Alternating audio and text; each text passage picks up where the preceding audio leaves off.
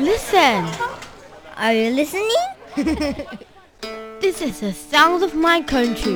This is the sound of Taiwan.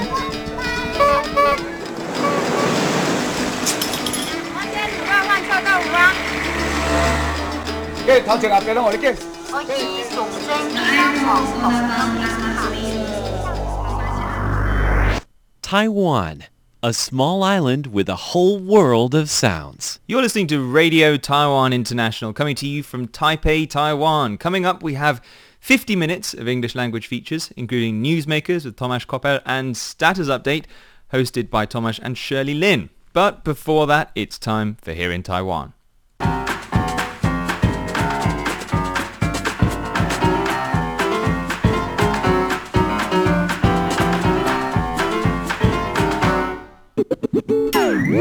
Welcome to Here in Taiwan, the show where we look at some of the stories about Taiwan that don't make it into our news bulletin. If you're listening on Facebook, it's Wednesday, March the 9th. And if you're joining us on shortwave radio, it's already Thursday, March the 10th by the power of delay. I'm Stash Butler, and joining me in the studio is Tomasz Koppel. Hello, everyone. Coming up, Taiwan shows its support for Ukraine with a bit of flower power. And good news for sleepy teenagers across Taiwan after a recent government announcement. And a Taiwanese star finds love after her headline-making divorce. All that coming up. Don't go away.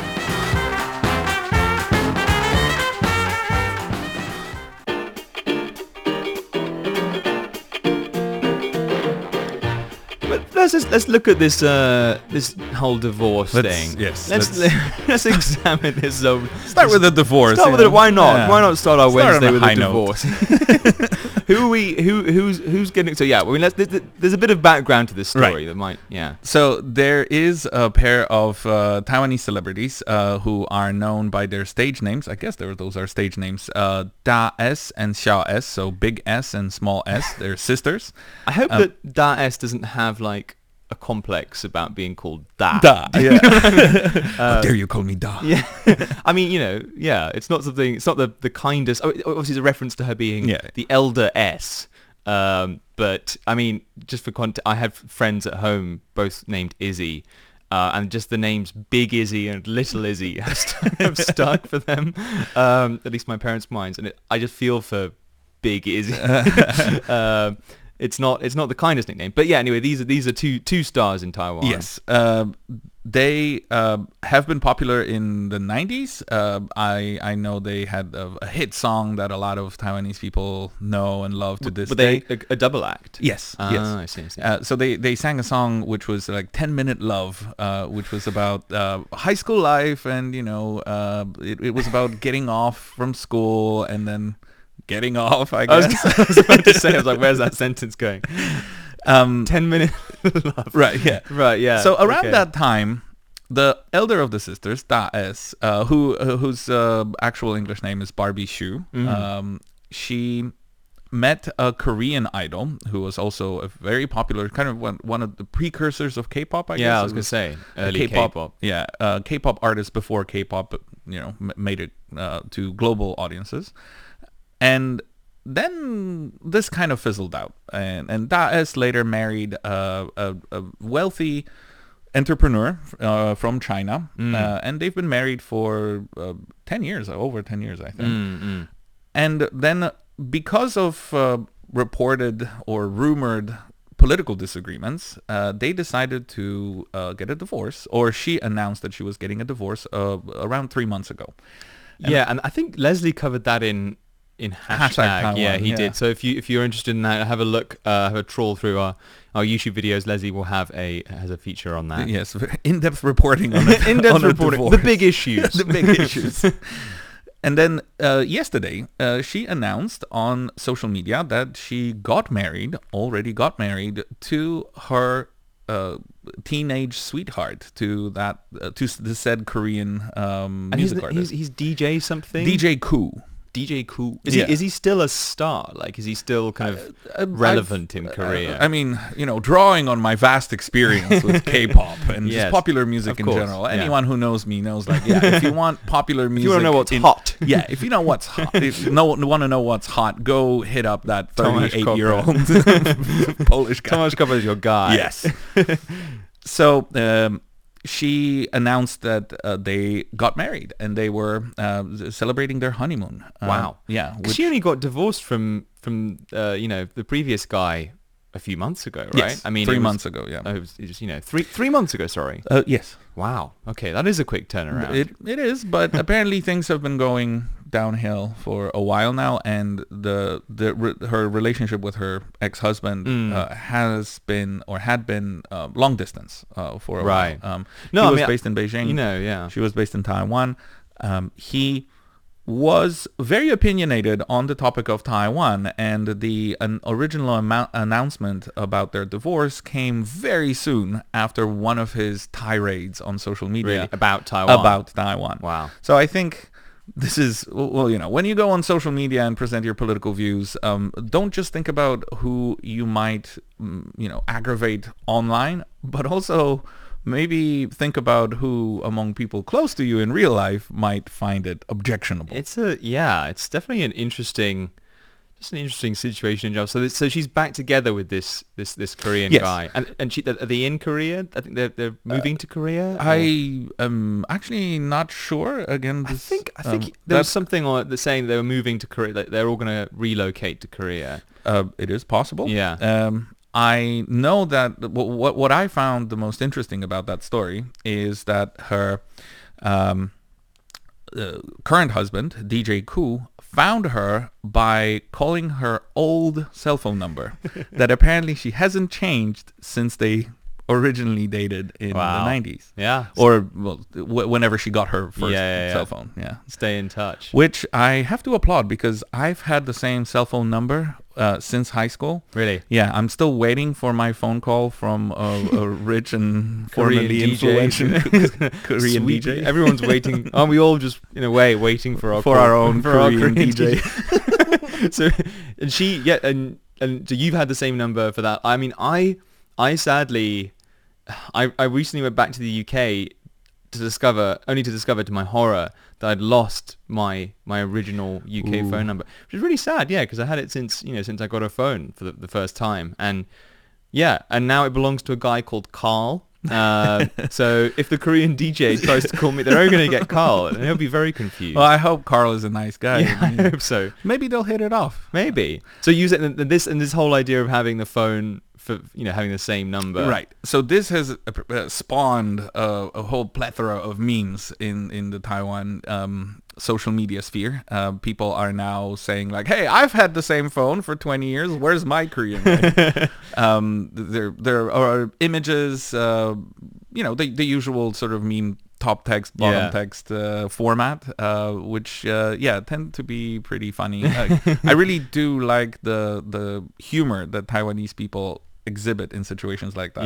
Very quick to make very funny memes very often. Yeah, I mean, it's just so hilarious. I mean, so this guy, I mean, I imagine in my head he just he saw news of the divorce, Yes. and then he was just like, and it was like, now's my end. Yeah, he was just like, it's my time. My time. It's like, which, yeah, to be fair, who among us hasn't at least considered something like that when we learn that an old flame has separated from their partner? I was when I was back in the UK. I met this actually a girlfriend, a guy I know, but they're now broken up, but they were together kind of 5 years or so, and she was just kind of rediscovering the dating scene, and she was just like, the archives. You go through she calls them the archives. It's basically the people that you had like a brief kind of contact with. There was a spark. Now's your moment. Like that's the best. She was like, no, forget dating apps, forget speed dating or whatever. Go to the archives. Have you ever been on the receiving end of being in someone's archive? Like someone calls you out of the blue, like 5 years. I actually have, Okay. It's quite flattering. Really? Yeah, I've had some very, very flattering kind of messages from people who I like. To be honest, like hadn't really thought about much in quite a long time, and then it kind of forces you to reassess everything. Do you know what I mean? Like you're like, oh wow, that puts my whole time knowing this person into a different light. But anyway, yeah, I mean, props to DJ Cool and Da S, yeah, Barbie Shoe. Yeah, hopefully they'll find happiness. I mean, they're still young people, you know. She is in her 40s, he's in his very early 50s, 52, I think. So yeah, still plenty of time to enjoy each other's company.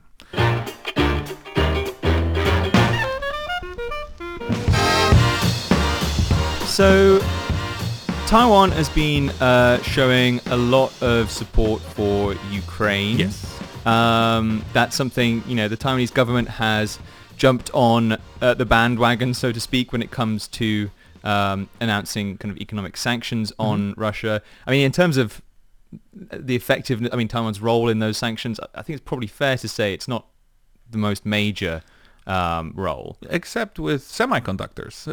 Taiwan, you have to remember, is a global powerhouse when it comes to chip manufacturing, chip forging. So cutting Russia off, even to a degree from that source, is a painful measure. Yeah. I mean, I think for the Taiwan side, Taiwan doesn't get a lot of things from Russia. I think there's a bit of gas, possibly natural gas, but broadly speaking, I think... Bit of vodka. Bit of vodka, of course, naturally. But Taiwan is showing its support. The government has set up this kind of, the foreign ministry rather, set up this fund for Taiwanese citizens to donate. I think the last time I heard it was around $3 million.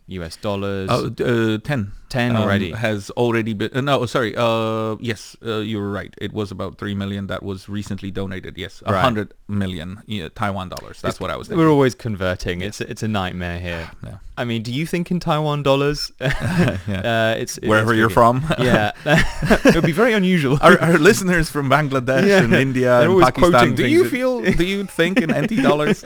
But there's also been kind of shows of support from the kind of civic groups and from kind of people more generally. And that's come in light displays. Taiwan had lantern festivals recently, and lanterns decked out in blue and yellow, which are the colours of Ukraine. Politicians also are coming to demonstrations. I don't know if anyone came out to the demonstration that on Sunday. On Sunday they were. I was there. So you were there on Sunday. I saw the one I was at. There weren't. I didn't see any, legislators, but I know that was it Wang Dingyu was. Yes. Right. Was it and then also Freddie Lim was there. He's an independent. Yes, no, he was.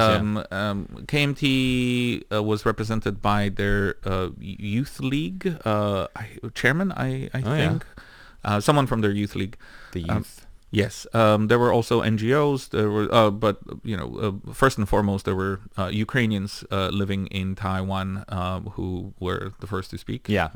But we're also getting kind of shows of support in lots of different places. I mean, like I said, you see blue and yellow everywhere, and you also see blue and yellow on flowers. Yes. That's using nanoprinting technology. So nanoprinted orchids specifically. So Taiwanese orchid vendors have produced white orchids and then nanoprinted them with blue and yellow. How does that work exactly? It's a really good question. I mean, I don't really know a lot about nanoprinting, but what it says inkjet nanoprinting. It's just able to produce softer colors. But in terms of the actual kind of process, I'm not really sure. Do you have experience with nanoprinting? Let us know. Yes, let us know. We are two hosts from Radio Taiwan International who each have a technology-centered show. Please enlighten us. Let us know. Yeah, nanoprinting. I mean, obviously, printing on a small scale. If it were me, I'd just kind of stick these things through a printer. You would think that would flatten the stem somewhat. I think you would have quite a lot of problems with your printer if you tried to put an orchid through it. It gets jammed between the rollers. Also, orchids are very delicate flowers, right? Famously. I'm not sure they would survive going through a normal, HP printer. Nothing survives going through an HP printer. That's fair to Bank say. account balance, the foremost of those things. Yeah, exactly. So these orchids showed at the Taiwan International Orchid Show, and they were actually presented as well to Taiwan's President Tsai Ing-wen, and Vice President William Lai as gifts, according to the Taiwan Orchid Growers Association Secretary General. It's a nice gesture. I think that every little bit counts right now, and donations are fantastic. Flowers are symbolic, but Yeah. still good. I mean, actually, there's an update on the fund, the foreign Oh. ministry fund here. It's actually reached $11 million now. Oh, wow. So Okay. gone up to 330 million Taiwan I dollars. only read about the first amount that was transferred. It was quite a quick thing.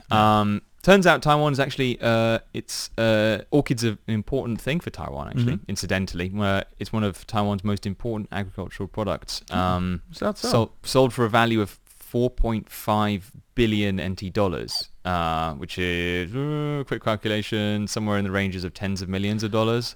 Still significant. I mean, I had no idea how much orchids cost, to be honest. Well, whenever I hear about flowers in the context of money and how much they cost and how much the industry is worth, I'm always shocked. Like, I mean, they're nice, but they're flowers. Like, what do Yeah. you mean 4.5 billion US? that's the thing. I think it's because, like, because at least for me, I don't buy flowers very often. So when I do, I kind of don't mind.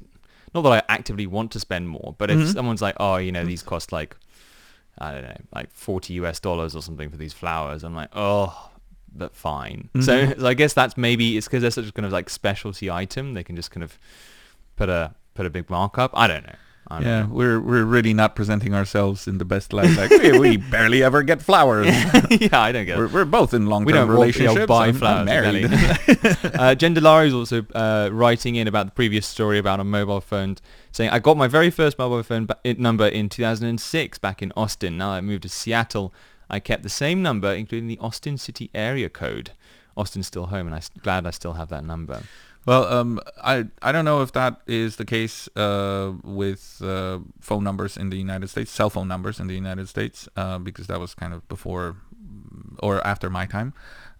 But in Poland, they don't have an area code. So you only have the country code wherever you take your phone. Right. You can't tell that it was Oh, from interesting. one city or another. What about the UK? I think you can in the UK. It's something I never realised, but in London at least, they all start, I think, with 0207 or 0208, at least for landlines, that is. Oh, landlines are a different thing. Yes. Of course, okay. landlines do have area codes. I think mobile numbers, I think don't. Oh, right. Yeah, so it's the same. But I didn't even realize landlines had them until I kind of heard my first landline number from outside of London. I was like, hey, what? That's what kind of number is that? It's an 01. Oh, well, you are a bit younger, so yeah, you There was a probably landline. did not. Yeah, there was a landline There wa- somewhere in the attic. There was still, a thing. Anyway, there you go.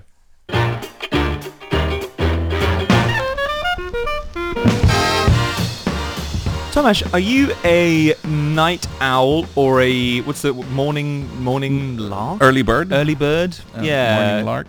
I don't know. Whatever it is. Whatever the phrase morning is. bird. I see. I am a night owl, so I never know what kind of birds are out and about in the morning. So I don't know the expression. Yeah, But yes, I definitely. would definitely clarify myself, as a night owl as well. Not as much as a night owl as you, though. I think from what I've actually recently I've started going to bed earlier. Oh, yeah? Just because I'm tired. Yeah. And I tend to fall asleep in bed while reading a lot Oh, more really? than in the past. Interesting. Which I guess shows my age Are you, again. Are you one of those people? Do you always need to fall asleep to something? No, I can fall asleep saute, so to speak, So to vanilla speak. sleep. Yeah. But I do like to read in bed. I Yeah. do like to read in general, and very often I feel tired, but my eyes are not yet sort of drowsy and sleepy. So I read just to tire my eyes out. Interesting.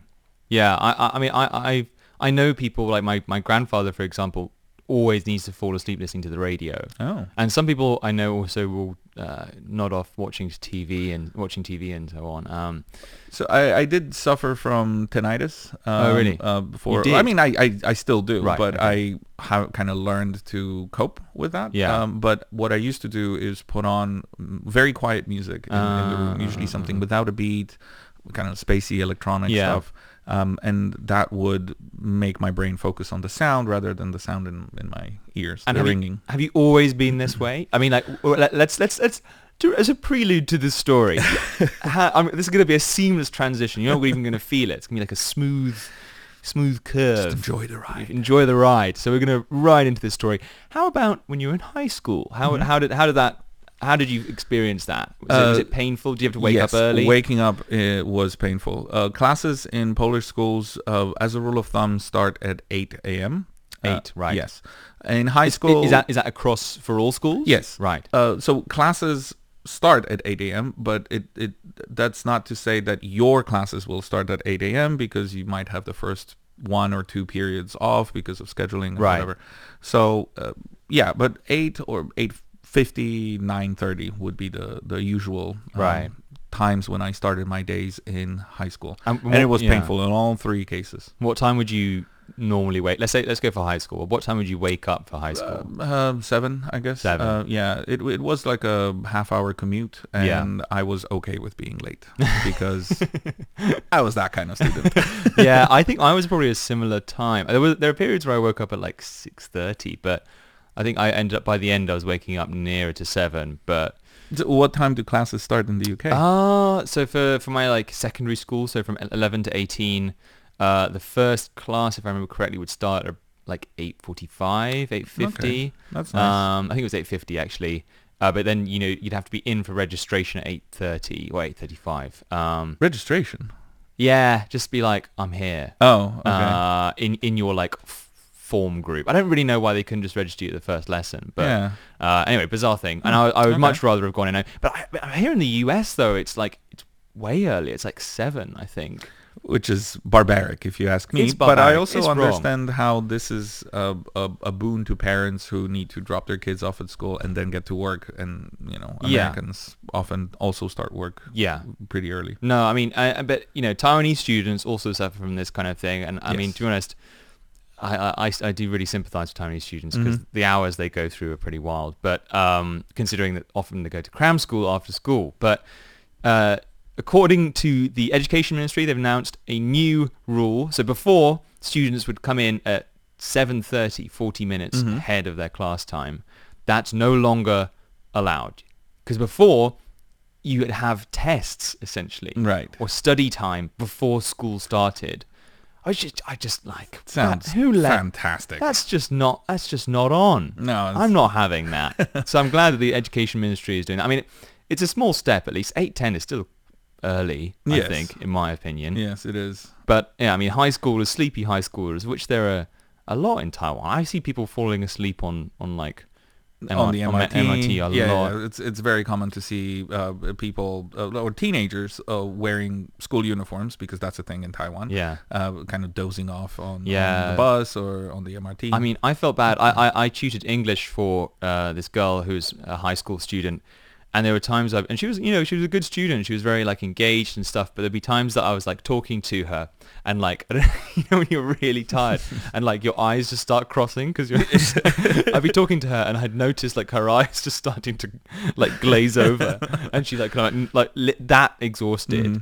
I just don't think anyone. I do feel for them, but because yes, classes start very early. Then after classes, there's very often organized study time at school or extra, kind of makeup classes, what have you. And then Yeah. afterwards, cram schools where Yeah. students learn English, I guess predominantly, but also Other math, subjects too, Chinese, whatever they struggle with. It's yeah. Yeah. I mean, hopefully that keeps going and it gets later and later. And then, at least yeah, from I mean, my like if you're a perspective. student in Taiwan, very often you don't see daylight. Yeah, it's just I don't know. Good on them anyway. Good on them for changing it. Very good. Yes. More of that. Step in the right direction. Anyway, you've been listening to Here in Taiwan. We've got more coming up for you. Newsmakers with Tomasz and status update with Tomasz and Shirley coming up. I'm Stash Butler, and joining me is... I'm Tomasz Koper. There you go. Tune in again. We'll hear from you soon.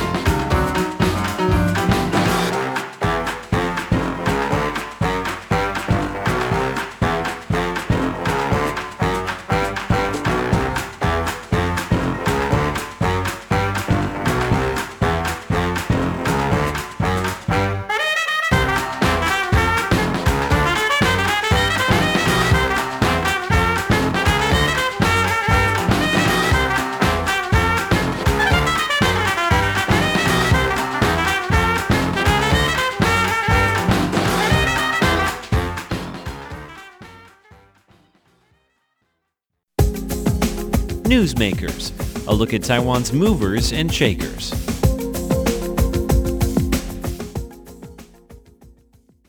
Hello and welcome to this week's edition of Newsmakers. In today's show, I will be presenting a profile of a foreign politician who nevertheless has a lot of influence on Taiwanese politics. I'm talking about the former U.S. Secretary of State, Mike Pompeo. Pompeo was in the headlines in Taiwan this week, over a year after his tenure in office ended, following a 4-day visit to Taiwan which began on Wednesday last week. But before we get to the visit and what Pompeo said while in Taiwan, let's take a look at the man himself. Mike Pompeo was born in California in 1963. In 1986, he graduated first in his class from the West Point Military Academy, where he majored in engineering management.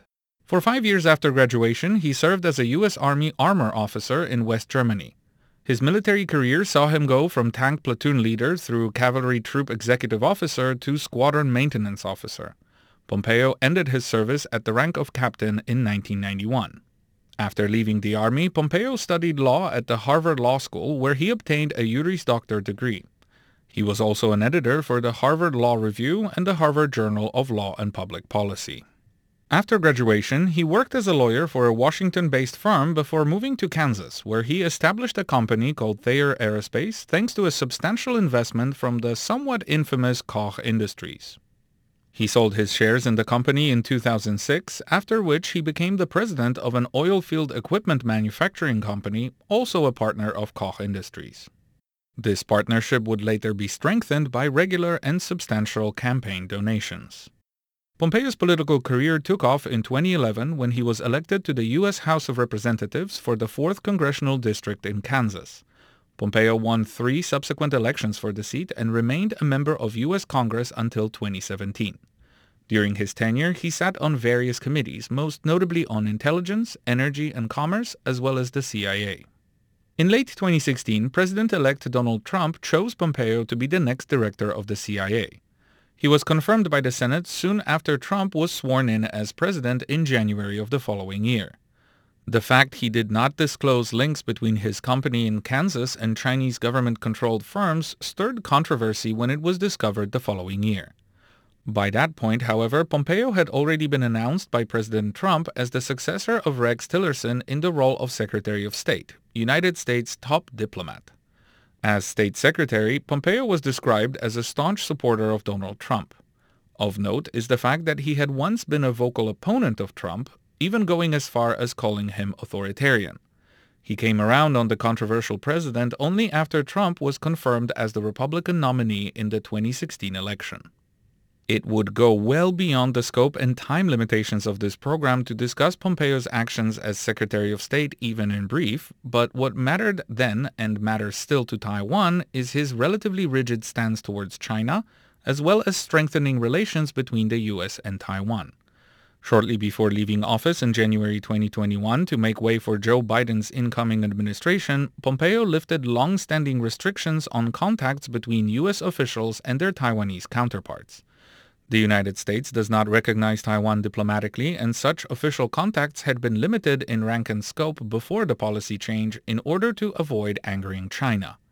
The Trump administration, which Pompeo represented, increased the amount of arms sold to Taiwan as well as introduced legal measures representing American commitment to maintaining the status quo in the Taiwan Strait.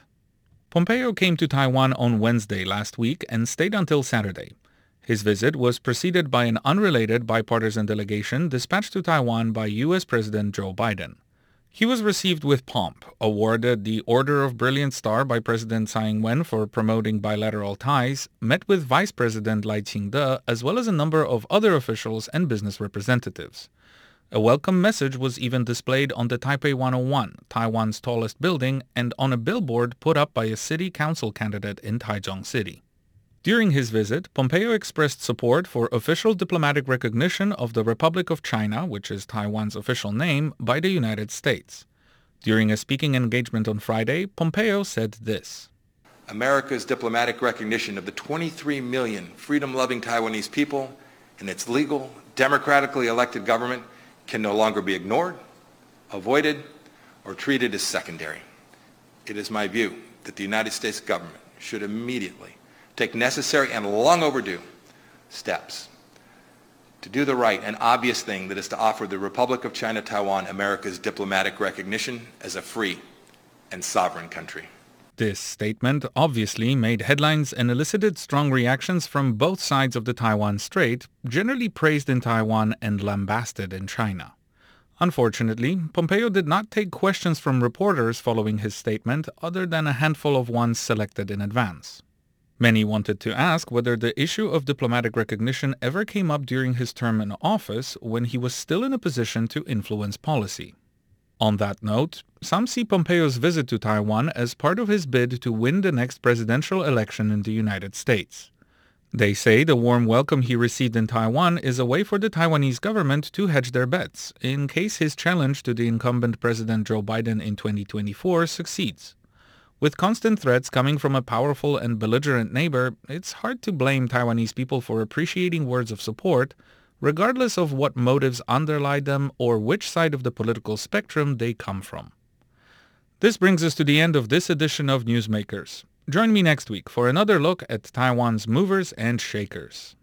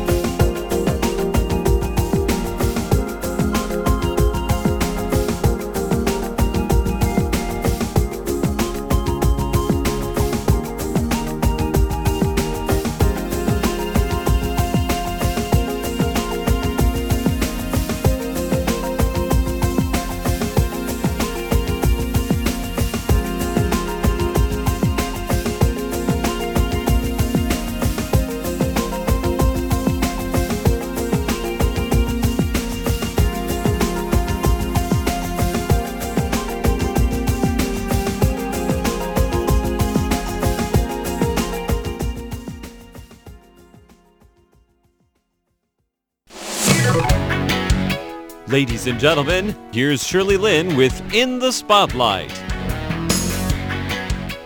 Hello there, you just tuned into In the Spotlight. I'm Shirley Lin, and I'm here with Cassie Cho, who's an independent journalist and also audience strategist. She's also the founder and editor-in-chief of Almost, which is an Instagram-first media outlet focusing on world news stories for young people. So let's welcome Cassie. Hi, Cassie. Hi. Okay, so happy to be here. Yes. Now, you said that you studied communications. Yes. Right. And this was actually in New Zealand because you, wasn't it? No, I grew up in New Zealand. Oh, you grew up in New Zealand. I studied communication studies at UCLA in the States. Oh, in the States. Oh, okay, right. And then, but you didn't stay in the States though. No, I just went there for college. Yeah. And then I came back to Taiwan, where I got my first job out of college at ICRT, the other radio station, the other English radio station in Taiwan. Mm-hmm. I was a news anchor there. News anchor? Oh, okay. And you were there for 3 years, you were saying? Something I like think that? it was around almost 2 years. Okay, all right. Did you like that? Yeah, I mean, it was really, I think like I've always been someone who wanted to work in media because I really like, sharing information with other people, and I really like people. And I think, and the whole point that I got into media was because it's really cliched, but I wanted to like change the world and like do something, make it a bit better. And I always wanted to, be a teacher actually. And then I remember in high school, I was talking to my teacher about this, and he said, have you thought about journalism? Because you can reach a lot more people and like like bring about sort of more larger scale change. And I was like, oh, okay, cool. So then I sort of looked into it, and then that was why I went into communication studies. But yeah, it was cool to be able to sort of actually like work in a media job outside of like writing for the college paper. Oh yeah, right, of course. So you were thinking about becoming a teacher to teach journalism? No, just teach like kids. Okay, so you also like kids too? Yeah, I like kids. I like, just being able to, help people to learn about the world. Are you more into reading news or writing news or talking about news? I don't know. I just want to ask you this. Reading, writing, or talking. Or anchoring. Or anchoring. I think I like all aspects of it because I think there's different aspects of it. Like each thing has a different specialty to it, a special thing to it, where it's like, when it's reading, it's like, okay, I'm learning about something that I potentially may not know about. And then if it's writing, it's like, okay, now I'm putting into process like I'm processing the things that I've learned, and I'm trying to break it down in a way that makes sense for other people, and I'm trying to explain what the concepts behind it and what they need to know. And then when I'm anchoring, it's about, how do I deliver that as well in a way that also visually sort of makes sense, or, orally, if you're on radio, for example. It's really interesting that your teacher, suggested that you study journalism because she thinks that he, yeah, okay, that you can reach a bigger audience because you want to change the world. In what way? I mean, how old were you when you're thinking about changing the world? How old were you then, first time when you had that thought? I don't know, probably quite young. I think I just like read a lot of books and watched a lot of movies and consumed a lot of media. So I was like, and then you watch these like really feel good movies where they're like, oh, look at this person who is able to like, bring about this change and like make things better for everybody. And, I really sort of that sort of resonated with me. And I think as someone who just really likes people, I think that was just like, being able to see that, for example, you've helped someone with something, you've been able to teach someone something that they previously didn't understand, that really sort of brought me a lot of joy. And so I was sort of like, oh, teaching kids is something that I always sort of was doing anyway, just teaching kids English. And I really enjoyed that. I really enjoyed seeing them grow and seeing them sort of learn about the world and, shape their own perspectives and, form their own opinions and all those sorts of things. So when you say that you want to change the world, you actually want to change people or the environment? I guess like people will shape, the future of the world. So you want to become another world changer. Okay. I don't know if, yeah, sure.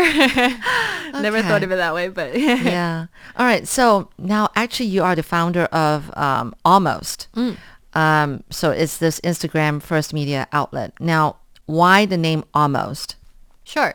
So it was I really struggled with sort of coming up with a name for it at the beginning because, it's, you could have like very sort of generic names where it's like World News or something, but I, wanted it to be a little bit more than that. And obviously one of the things that I really focus on when I'm sort of working as a journalist is always thinking audience first. And so the audience of Almost is young people, and especially young women, because as we've sort of seen, young people are the ones who are like taking to the streets and like protesting and like instituting change and like, bringing awareness to all of these issues that, they sort of the world needs to know about. And so I ended up choosing the name Almost because it's basically sort of targeting audiences who are sort of in between a stage of like, then they're like kids. They're not quite kids, but they're also not quite adults. So they're sort of young women especially who are sort of in this state of like almostness. And then it also sort of reflects the type of content that we cover, the stories that we cover, because it's about people who are fighting for a better world, who are sort of, that's like almost there and trying to make it better, because a lot of the topics that we cover, we lean really heavily into like politics and like social justice and human rights and women's rights and all of these issues that, are about sort of fighting for like a more equal world. It's interesting that you want to focus on, like bringing world news to young people so they can understand in a better way.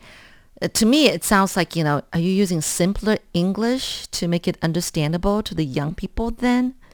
Yeah, I think it's sort of like that, but it's a little bit more complicated where it's like, we want to, first of all, the tone you speak to the audiences is really important. So obviously, like, we don't want to be like patronizing or condescending or talk down to our young audience and be like, oh, this is too complicated for you. Like, don't worry about it. You know, you're too young for this. But it's more just like sort of making sure that we speak very conversationally and we speak very like genuinely. And so a lot of times the headlines and like the way that we write and the way that we sort of position topics is very sort of, it feels very personal. So it feels like, oh, it's like a friend who's telling you about something that they learned today versus like, you know, headline speak where it's like, 5 casualties confirmed in shooting sort of thing. Like, that's not something that people would say in real life. We might be like, there was a shooting here and there were 5 people are dead, for example.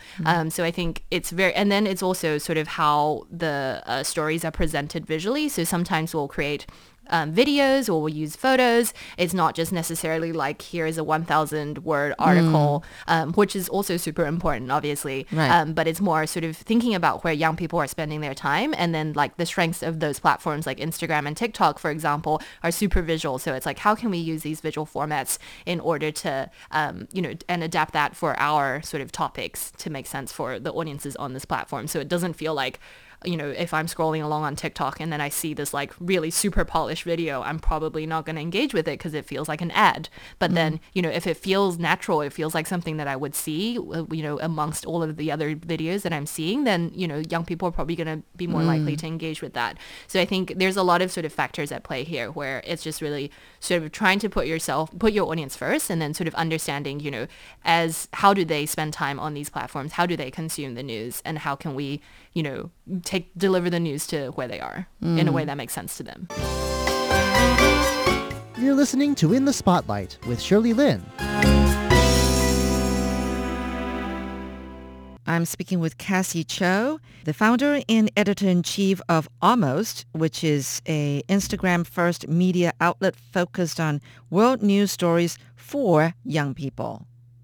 So actually, young people all over the world are like going on your platform to understand, should I say, news in Taiwan? Yeah, I think... but you do also cover international news, right? Yeah, we cover world news. So basically, we don't really focus as much on U.S. news because there's already so much, you know, U.S. media is very saturated already, you know. Yeah. And so we focus on sort of telling stories of like underreported and, you know, sort of underrepresented communities and their stories. So like we try to cover stories from all around the world where it's like, you know, places in Africa and Middle East and Southeast Asia and Asia. We're based in Taiwan, so we do tend to cover a lot of news from Taiwan because we're here. And then also I have a soft spot in my heart for New Zealand because I was there. So obviously there's a lot of New Zealand news as well. But I think in general, we try to make sure that we're just sort of showing the diversity of human experiences that sort of exist around the world. Because I think from my time of having covered the world news for like, I don't know, 3 or 4 years now, I've sort of just seen there's a lot of sort of commonalities, even though like, you know, every community has its own struggles, has its own stories, has its own history and experiences that are very unique to it. But there are a lot of like commonalities that run across, you know, continents, countries, you know, where it's like, you know, women in Poland are fighting for their rights to abortion, as are women in Argentina, who actually legalized abortion at the end of 2020, and Latin America, for example. And it's just really interesting. And then, you know, to see that like, I think it helps people to see that, you know, you're not so alone in like your fight, and that there are, you know, there's sort of this like unifying thing where, you know, people around the world are all trying to sort of make the world better in a way.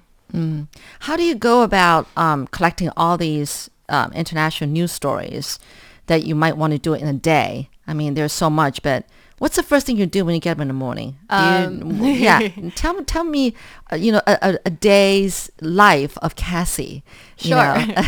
Well, I force myself out of bed. No, first of all, I check my phone. So obviously, check all my push notifications, see if there's anything like important news that has happened.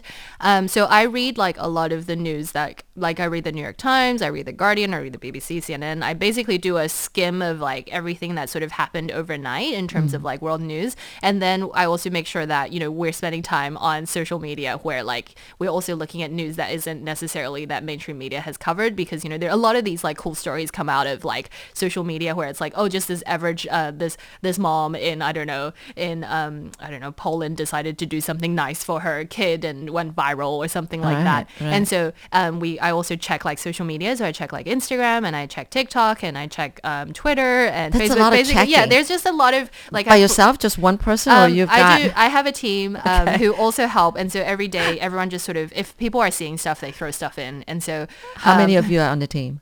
I have a team of, I think, around 6 or 7 people who are part-time, who work with me on August. Yeah. And yeah, a lot of them are students who are also, you know, keen to learn about news and media. Yeah. Oh, wow. Actually, now you were saying that you're doing this like on TikTok and everything. So how long is each news report that you have in a day? So if it's like a video, usually we keep it under 1 minute. So that's sometimes a challenge, because you're trying to break down a really complicated topic. Like, you know, if there's like a coup somewhere, you have to like explain the history of the coup. I know. And then sort of like all the events that have happened around it. So I think actually working in radio really helped me with this, like scripting, where you have to write in really short sentences for radio, because people forget what you've said by the time you reach the end. So I think that really actually, my time at ICRT really helped me with like being able to write in really concise ways. Yes.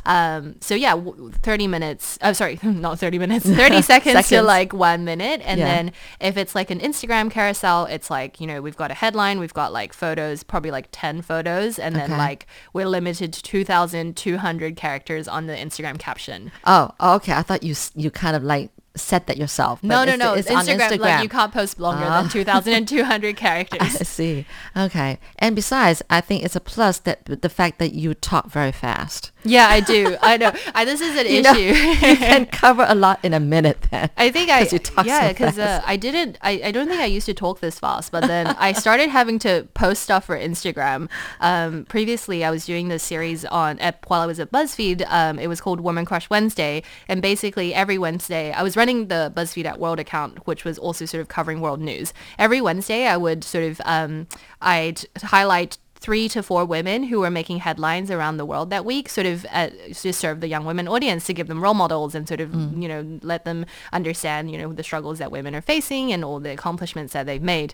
And it was an Instagram stories series, and that was limited to 15 seconds per slide. And so I had to talk about one woman in 15 seconds. And so that's probably like 2 to 3 sentences, but you also want to be able to cover that. So I think I just trained myself to talk super fast now, and I struggle to slow down.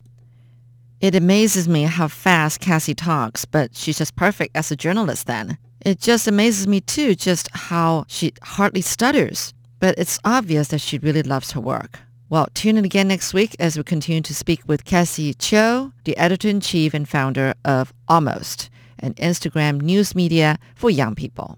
For In the Spotlight, I'm Shirley Lin.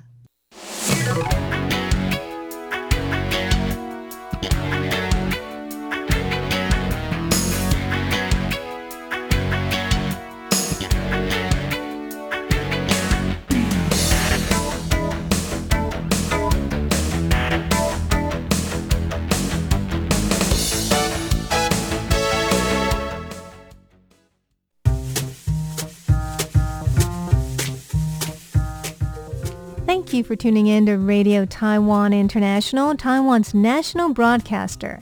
We hope you enjoyed our programs. You can catch all of our latest news, audio, and video features on our website at en.rti.org.tw. Again, go to our website en.rti.org.tw for engaging news, videos, and programs about Taiwan. If you'd like to hang out on social media, RTI is there too. Our Facebook URL is Radio Taiwan International. And you can watch our engaging video features, including the weekly news magazine program Taiwan Insider, on our YouTube channel, RTI English. Again, our YouTube channel is RTI English. For those who enjoy the Twitter sphere, our handle for Taiwan Insider is at Taiwan Insider. For RTI English, it's at Radio Taiwan _ENG. And if you'd like to enjoy us on your smartphone, Just download our app, RTI To Go. That's one of the best ways to enjoy all our news, videos, and programs. That's RTI To Go. If you're a shortwave listener, we have 2 channels in Asia. For South Asia, tune into 6100 kilohertz from 1600 to 1700 UTC. To Southeast Asia, you can hear us on 15320 kilohertz from 0300 to 0400 UTC. We would love to know what you think of our programs. Email us at english@rti.org.tw. Thank you again for tuning in to Radio Taiwan International.